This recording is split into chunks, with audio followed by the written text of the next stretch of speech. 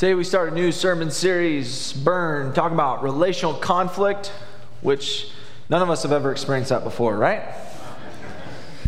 What I find fascinating about relational conflict is you would think that we would spend more time learning how to work through relational conflict. Like that there would be someone that taught you or walked beside you about how to do that. You would think that it'd be in the schools. I started thinking about like school, and you know, as you're a young kid, you ask this question, like, do I really need to learn this in life, what I'm learning right now? And for some of your jobs, like, yes, you learned those specific things for life, but for the most part, isn't it true when kids ask that question, it's like, man, am I ever going to use this again in life? I started thinking about the classes that were most impactful for me growing up, and I started thinking about home ec. Anybody take home ec growing up? Yeah, like that was helpful, right? And then the other class I thought about that was super helpful was government, senior year government. Like that was helpful, right? And then honestly, like I had a phenomenal economics teacher. And that economics teacher taught me a lot. And I even got the opportunity later on after high school to go up to him and say, I just want to tell you, your class was so helpful for me. Like I've made so many different decisions that I would have made contrary if it weren't for you.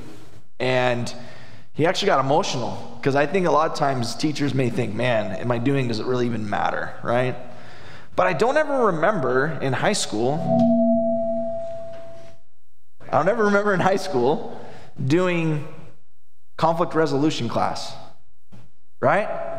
Like I don't ever remember that class. And honestly, I think we need it. And honestly, for a lot of you, like when it comes to conflict resolution, you didn't even learn it in your family. You look back and you go, man, my family's horrible at this. And I'm kind of surprised that there's so many of you here on 4th of July on this sermon that are here this morning, and maybe it's because you've got a barbecue you got to get ready for tonight, right? With all your family, with all your neighbors, and you're going, man, I got to figure this out. Well, conflict is a major part of life. You guys agree? Like we have to figure this out, especially if we claim to be followers of Jesus. If we claim to be followers of Jesus, we've got to figure this out. All the law and the prophets, all of it. Jesus says all of the Bible can be summarized by love God and love others. And if we're not able to work through conflict, we've got to figure out how to do that well. Hey, if you guys aren't able to figure out the mic, I'll just do the handheld this morning if that works.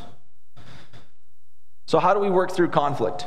How do we figure out what it looks like to work?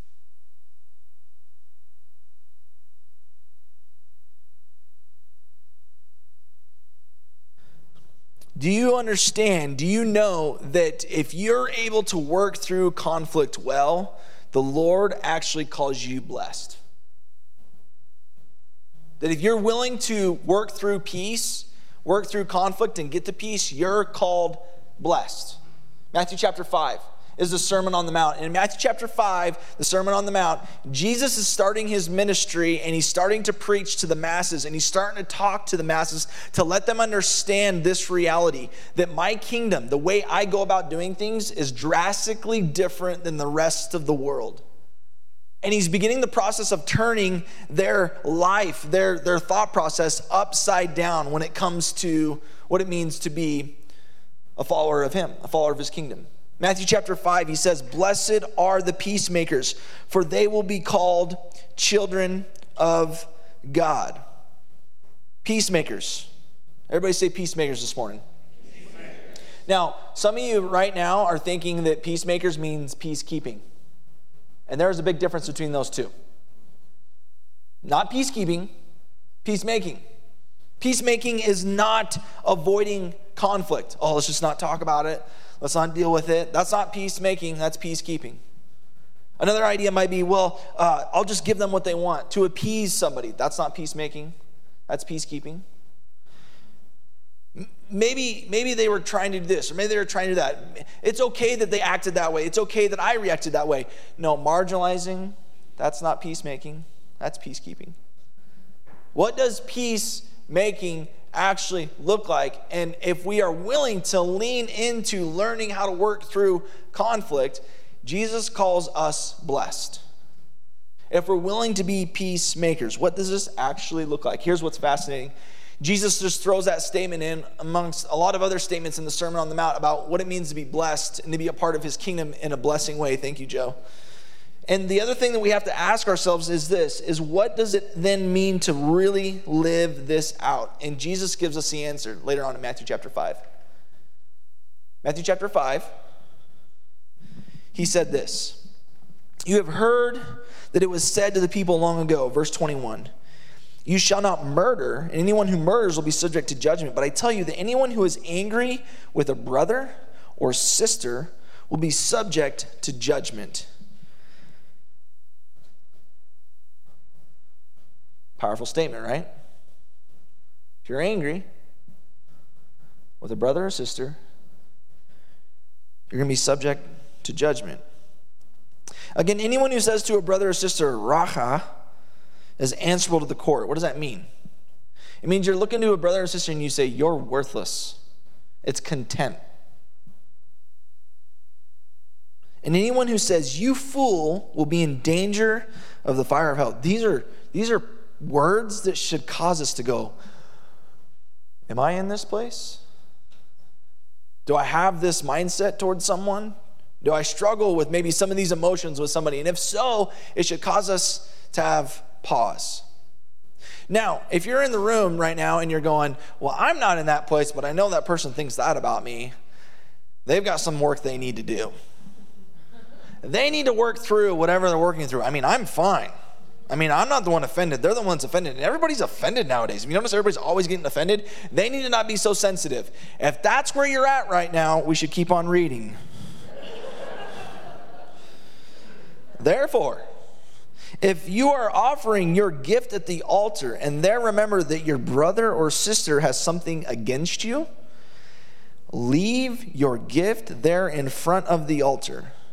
First go and be reconciled to them, then come and offer your gift. Whether you are the offended or the offender, you have a responsibility in answering to Jesus to go and reconcile the relationship. We just got done with a sermon series on worship and talking about the reverence and awe that we're supposed to give to God in our worship. And by the way, you guys, man, there's nothing more moving as God speaks and works through you when you are singing louder than the worship team this morning. That's reverence and awe. That's like, God, I'm giving you all of my worship this morning. And God loves that. Here's the thing. Do you check it? Did you notice it? If you have broken relationship, that reverence and awe singing that you just gave, God's like, I don't really care about it. I don't care. The gift of worship, the gift of offering of your finances, the gift of whatever, God says if you've got odd, if you are wrestling with someone relationally, or you know someone's wrestling with you relationally, leave. Go be reconciled. I care more about relationship than what you're doing right now. And if you have broken relationship, God's asking you to go and restore. Why? Because conflict messes up your life. The constant pursuit of peacemaking requires us to do significant, courageous things. And it's a reflection of what God's done for you. He's done significant, courageous things for you to reconcile a relationship with you. The Bible says in 1 John chapter 4 that broken relationship actually breaks up your fellowship with God. The Bible says that if you are married and if you have broken relationship in your marriage, God can't even hear your prayers. God longs for us to work through conflict. How do we do that? How do we do that? For the rest of this morning, we're going to get really tactical. We're going to get really clear. And I'm hoping there's at least one thing that you can say, I need to get better at this. I need to go and do this. How do we do this? Matthew 18 talks about it. Matthew 18 is the conflict resolution passage. Jesus says this, if your brother or sister sins against you, I'm not even going to take it a step further. I think the heart of this passage isn't even talking about sinning. You might, well, it wasn't really sin, but like our relationship isn't the same ever since. If you've got broken relationship, Matthew 18 is the passage for you to work through broken relationship. Go and point out their fault just between the two of you. If they listen to you, you have won them over. But if they will not listen, take one or two others along so that every matter may be established by the testimony of 2 or 3 witnesses. If they still refuse to listen, tell it to the church. And if they refuse to listen even to the church, treat them as you would a pagan or tax collector. So Jesus says really plainly, you need to go and talk to them. And you need to go and talk to them in front of a bunch of people. Is that what it says? Go and talk to them. What's it say? Privately, one-on-one. And if that doesn't go well, you bring other people in to help you guys work through it. And if that doesn't go well, you bring more people in, and eventually you take it to the church. And if they're not willing to work through it, treat them as a tax collector. Now, obviously, when we read that passage, sometimes we think, oh, tax collectors, like that means we got to kick them out. Well, yeah, maybe, but didn't Jesus hang out with tax collectors? Didn't he try and reconcile tax collectors? And so, yes, they may be an outsider, but is your mindset, oh, I don't ever have to deal with them again? No, the mindset should be, yes, our relationship's broken. Yes, they're an outsider, but how do I continue to pursue, reconcile? Now, this is where it gets really funky, or really hard, I should say, is going and talking to them one-on-one. How do you do that? How do you do that well? How do you go and talk to someone in the midst of this conversation, this one-on-one conversation? Here's what I know well, because I've messed it up a lot. And guess what? I still mess this up a lot. When you go and talk to someone, you can choose the path of the flesh, is what I call it. Which, actually, the path of the flesh, you actually never even go talk to them. The first one is this: you identify feelings, which you might be saying, oh, well, that's easy. For some of us, that's not easy. Because you grew up in a home where there was never freedom allowed to talk about how you were feeling, what you were wrestling with inside. But the ability to identify feelings, some of you don't even have vocabulary to know what you feel. You just feel so bunched up, right? But the path of the flesh is identify feelings, and usually it's anger. And the next step is you automatically assume ill intent. They are the enemy. I was wrestling with this week, you guys. Does this person really have me and the other people involved? Do they have a good intent or an ill intent? Wrestling through that. This is the path of the flesh. Automatically assume ill intent. You don't think the best about a person. Then cynicism, skepticism is what drives the thought process. I call this flesh stewing. Everybody do this? They don't have what's best intent for me. This is their intent. This is what they're doing. And I'm just going to stew. Marinate. They are the enemy. Over and over and over and over again. I struggle with this. Anybody else? Okay, a couple of you that are honest, right? They don't have what's best in mind.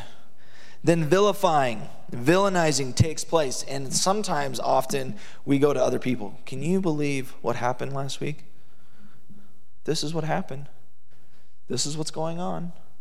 They are the enemy. And your friend then says, absolutely, they are the enemy. You are right, they are wrong, right?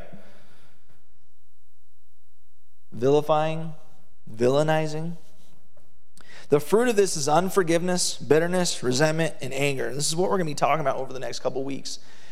Is how do you begin to recognize when unforgiveness, bitterness, anger begins to take place in your heart? And you've heard this statement, just let time go by. After all, time heals all. That's not true. If you've got a wound, if you've got brokenness in a relationship, does the doctor say, don't worry about that? If you've got cancer, does the doctor say, don't worry about it. Just let some time go by. It'll take care of itself. That doesn't happen, right? What does it do? If you don't deal with cancer, what happens? It grows. But this is how we've been taught, or maybe been modeled, or how we think we should work through conflict. Proverbs 6 says this, verse 16. There are 6 things the Lord hates, 7 that are detestable to him: haughty eyes, a lying tongue, hands that shed innocent blood, a heart that devises wicked schemes, feet that are quick to rush into evil, a false witness who pours out lies, and this last one, a person who stirs up conflict in the community. God hates relational brokenness. He hates division. He hates when his children don't get along. How many of you guys are parents this morning? Do you love it when your kids fight? You hate it. You hate it, especially when it's not like little kids that are like fighting, but I'm talking like real division, right? It breaks your heart. It breaks God's heart when he sees his kids not work through conflict.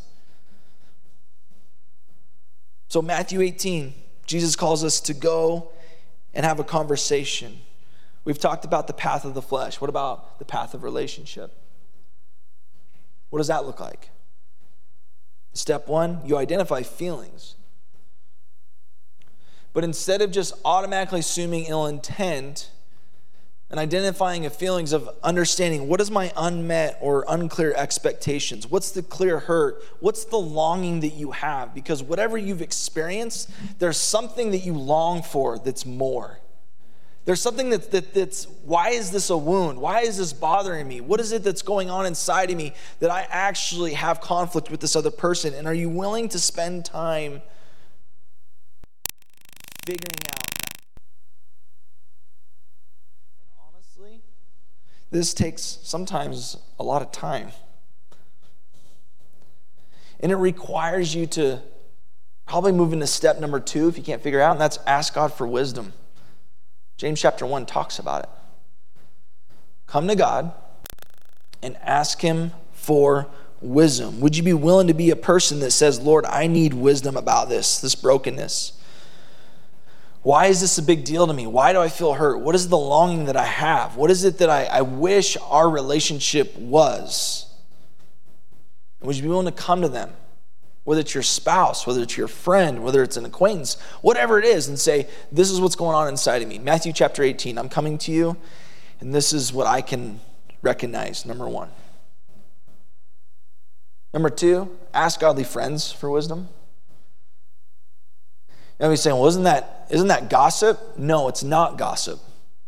Gossip means you go to talk to someone about someone because you're not willing to talk to someone. This is asking for wisdom. I have a situation, and I'm trying to be a peacemaker, and I don't know how to do that well right now. I'm trying to get to the root of why I feel this way, and I don't know if I can identify it. Can you help me identify it? Can you help me understand? Am I being too sensitive? Is this wrong? Ask God for wisdom. Ask godly friends for wisdom. Proverbs 19:20. Listen to advice and accept discipline. At the end, you'll be counted among the wise. If you go and ask for wisdom from friends, you're going to be a wise person. Surround yourself with godly, mature people who have the ability to identify some of these things and help equip you for the conversation. Would you surround yourself with people that'll actually walk beside you in the path of relationship? Would you surround yourself with people that what I call in the midst of this conversation, would you be willing to surround yourself with people that are going to body check you at times? You know what body checking is? Anybody watching hockey right now? Body checking is actually what you do in hockey when you're blocking someone from going to a certain destination. And sometimes it's really violent. Have you noticed that? Like it is like up against the glass, boom, body check. And you go, that had to hurt, right? Do you have friends in your relationships that will body check you and at times speak to you where it's going to hurt? Or they will tell you the truth in love, even though you don't want to hear it? Will you have someone that'll say, hey, like, I think you're assuming way too much about what their intent was? Do you have that type of friend that will body check you? Or do you have friends that just tell you what you want to hear? When you have friends that will body check you and will speak the truth in love with you and will work through this with you and surround yourself with wisdom, that, my friends, is priceless. And what I would say is what the church is really all about. Real relationship, real love, real truth. Step number 4, would you make the first move? Would you be willing to step into the conflict, to face it head on, to be courageous, whether you are the offended or the offender, and say, okay, I've prayed, I've identified where I'm at, what I'm struggling with, I've asked for wisdom from God, I've asked wisdom from friends. Now it's time to step into battle. Now is the time to step in and say, I'm not going to allow the enemy to capture my heart. I'm not going to allow the enemy to capture my thought process, to capture even my actions. I'm now going to step in and have a conversation and try and restore relationship. I'm going to be a peacemaker. Why don't we do this? Why don't you do it? Tell me why you don't do it. It's hard. And what's the emotion that maybe you feel? Exactly. Fear. Because when you make the first move, it takes a tremendous amount of courage. And some of you have tried this before and it didn't go well. You've made the first move. You've been courageous.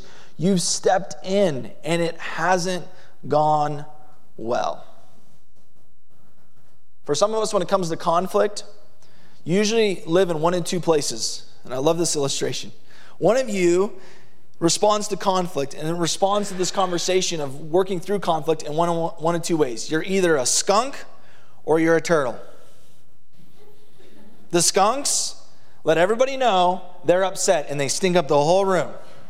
Right? Turtles, you retreat in your shell and you go do something else, right? How many of you guys are skunks in the room? Be honest, it's okay. I'm a skunk. How many of you guys are turtles? Wow, a lot of you. Guess what? Skunks marry turtles. Did you know that?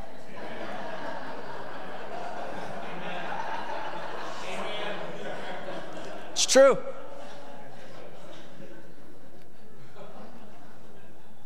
Whether you're a skunk or a turtle, it doesn't really matter. What matters is, would you be willing to trust Jesus' words? Go and talk to him. Go talk to him.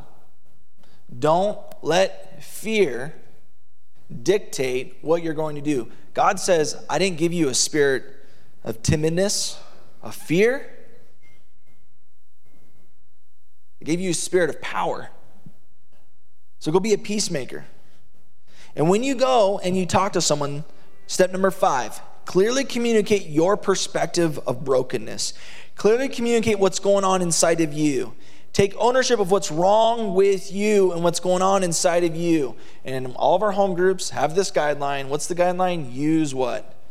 I statements, I language. Talk about you. Talk about what's going on inside of you. Talk about what you're wrestling with.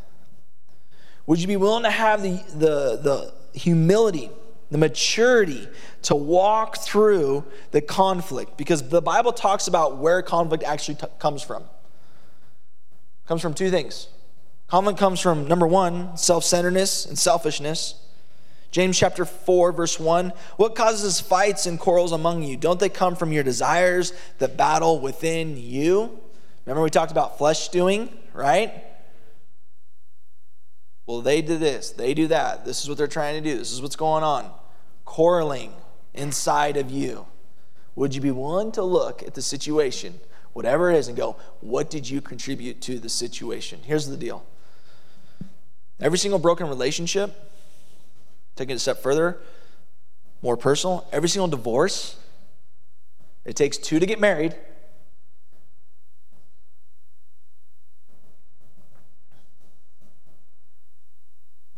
What's going on inside of you? How did you contribute to the brokenness that you find yourself in the relationship? And would you be willing to talk about that with the person that you're going to talk to? The brokenness that's going on inside of you. The conflict starts inside of every single one of us. Conflict starts inside of you. I love this quote by Rick Warren. He says, "When I'm at peace inside, what's outside doesn't impact me." I'm learning to have more peace on I-84. Are you with me? Some of you are like, nope, not there. But seriously, like I had someone body check me about why I camp in the left lane. What was it? Selfishness. Righteousness. And I'm learning that's not my job. So when people drive crazy, it used to make me angry. And I'm learning to go, hurt people. And there's a lot of hurt in this great community, phenomenal community. Guess what? People are angry. And people are hurt. What's going on inside of you? But when you're at peace with yourself, what's outside doesn't impact you. Number one, Bible says two things. Self-centeredness, selfishness is what causes fights within you. Number two, it's pride. Pride. Proverbs 13:10. Where there is strife, there is pride, but wisdom is found in those who take advice. If you're willing to get wisdom, you're going to experience peace. But if you're not, you're going to experience strife. So talk about you. Talk about what's going on inside of you. Why there's conflict. What's going on inside of you. And then number 6, would you listen for their heart and their perspective? Would you listen to their perspective? After you've talked about you and what's going on inside of you, would you be willing to listen to their hurt, to their perspective, to what's going on inside of them? Would you mirror to them what you wish they would do for you? Because we all want to be heard, don't we? In fact, I would say a lot of conflict is actually tied to that. We long to be heard because we're human beings. We want to be heard. We want to be understood.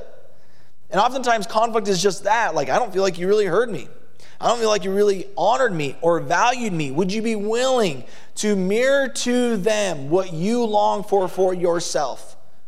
Which is to be heard, which is to be understood, to listen to people's doubts, to listen to their fears, to listen to their experience. Because when you start to do that, when you listen to people, doubts, fears, and their experience, here's the thing. You begin to understand why they do what they do.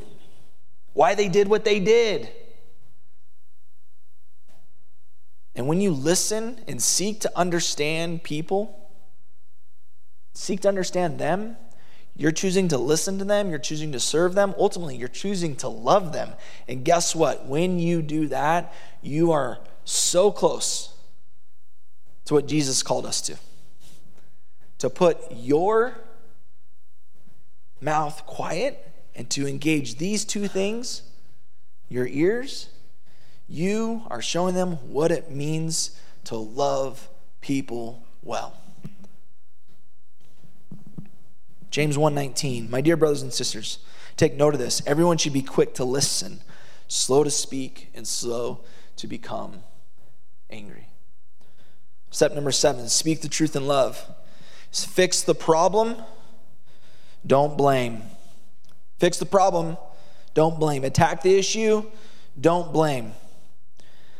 When it comes to this idea, like there's lots of different things that we should be looking at when it comes to the conversation, because obviously in this moment it's really important to listen to one another, to value one another, and to actually get to the root issue of what's going on. But oftentimes in communication, there's a bunch of obstacles that start coming up in this moment. Because asking the question, what did you hear me say, in conflict, that should be a question that we should ask over and over and over and over again, to the point where you're like, I don't want to answer that question again, right? But you have to. We have to. Because in this moment is oftentimes when the enemy takes captive of the conversation.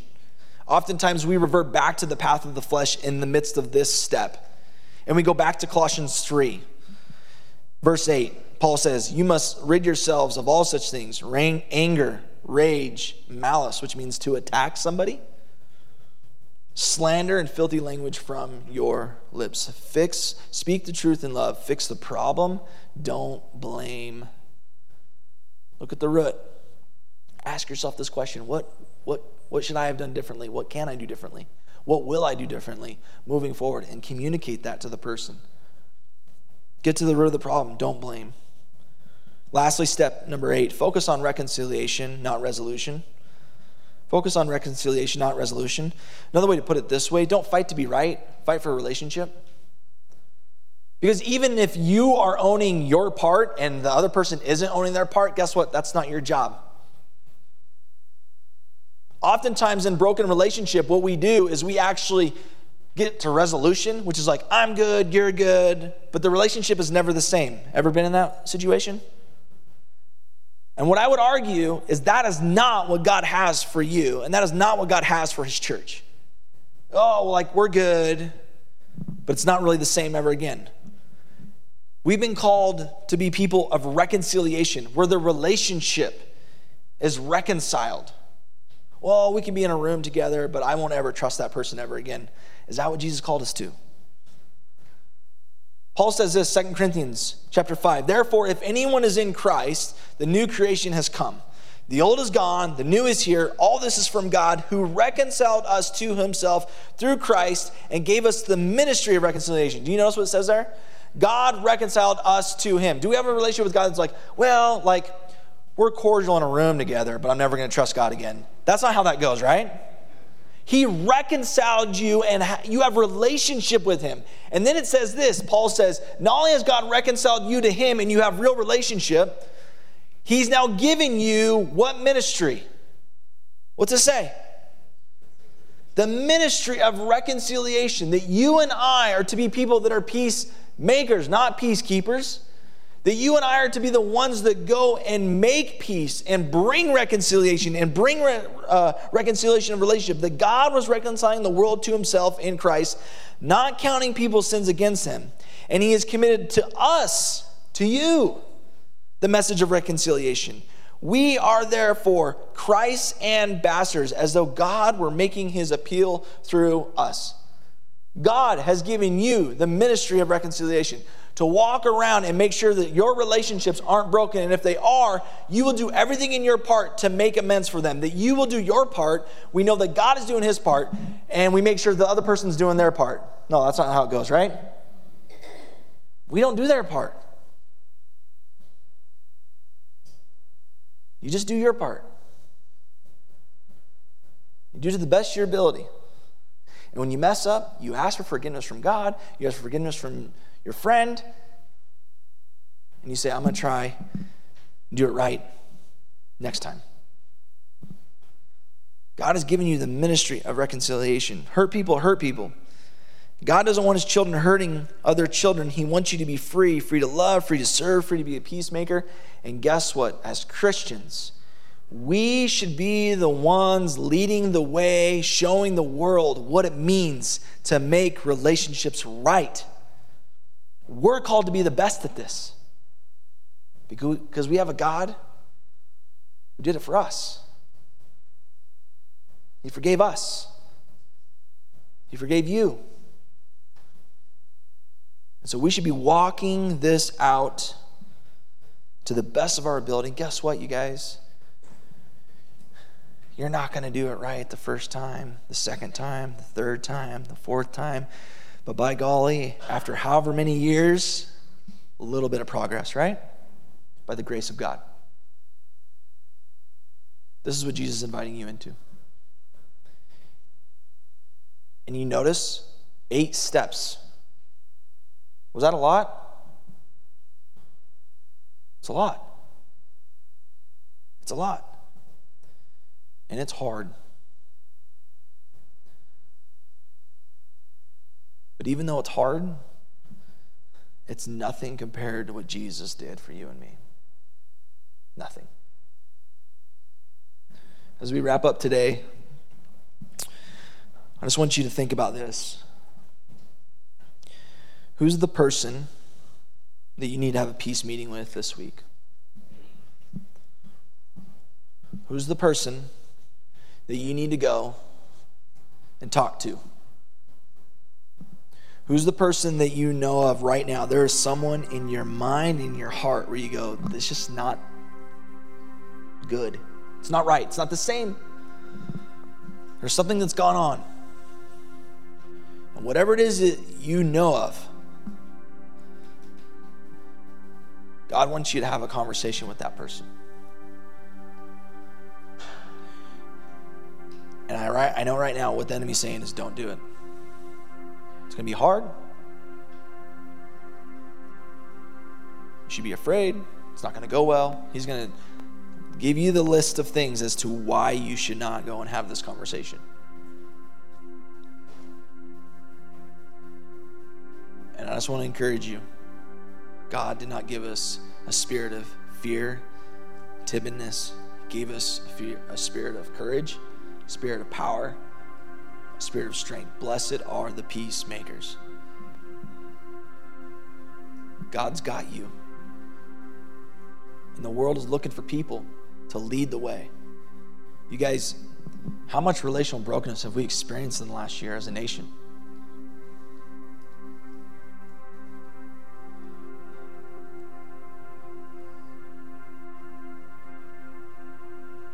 Just be really honest with you. I'm struggling this Sunday on 4th of July. First time ever. I want to be proud, but my heart breaks for our nation. I'm grieving. And my prayer is that we as the church would see the brokenness and we would rise up. That we would see this as an opportunity to show the world what real relationship looks like. That it's messy, but that we run towards the mess. And what that means is not fixing what's broken out there. It starts with fixing us, with me, with you. So who's the person? Who's the person that God's calling you to run to and have a conversation with this week? Would you bow your heads? Just spend time praying as we get ready for communion.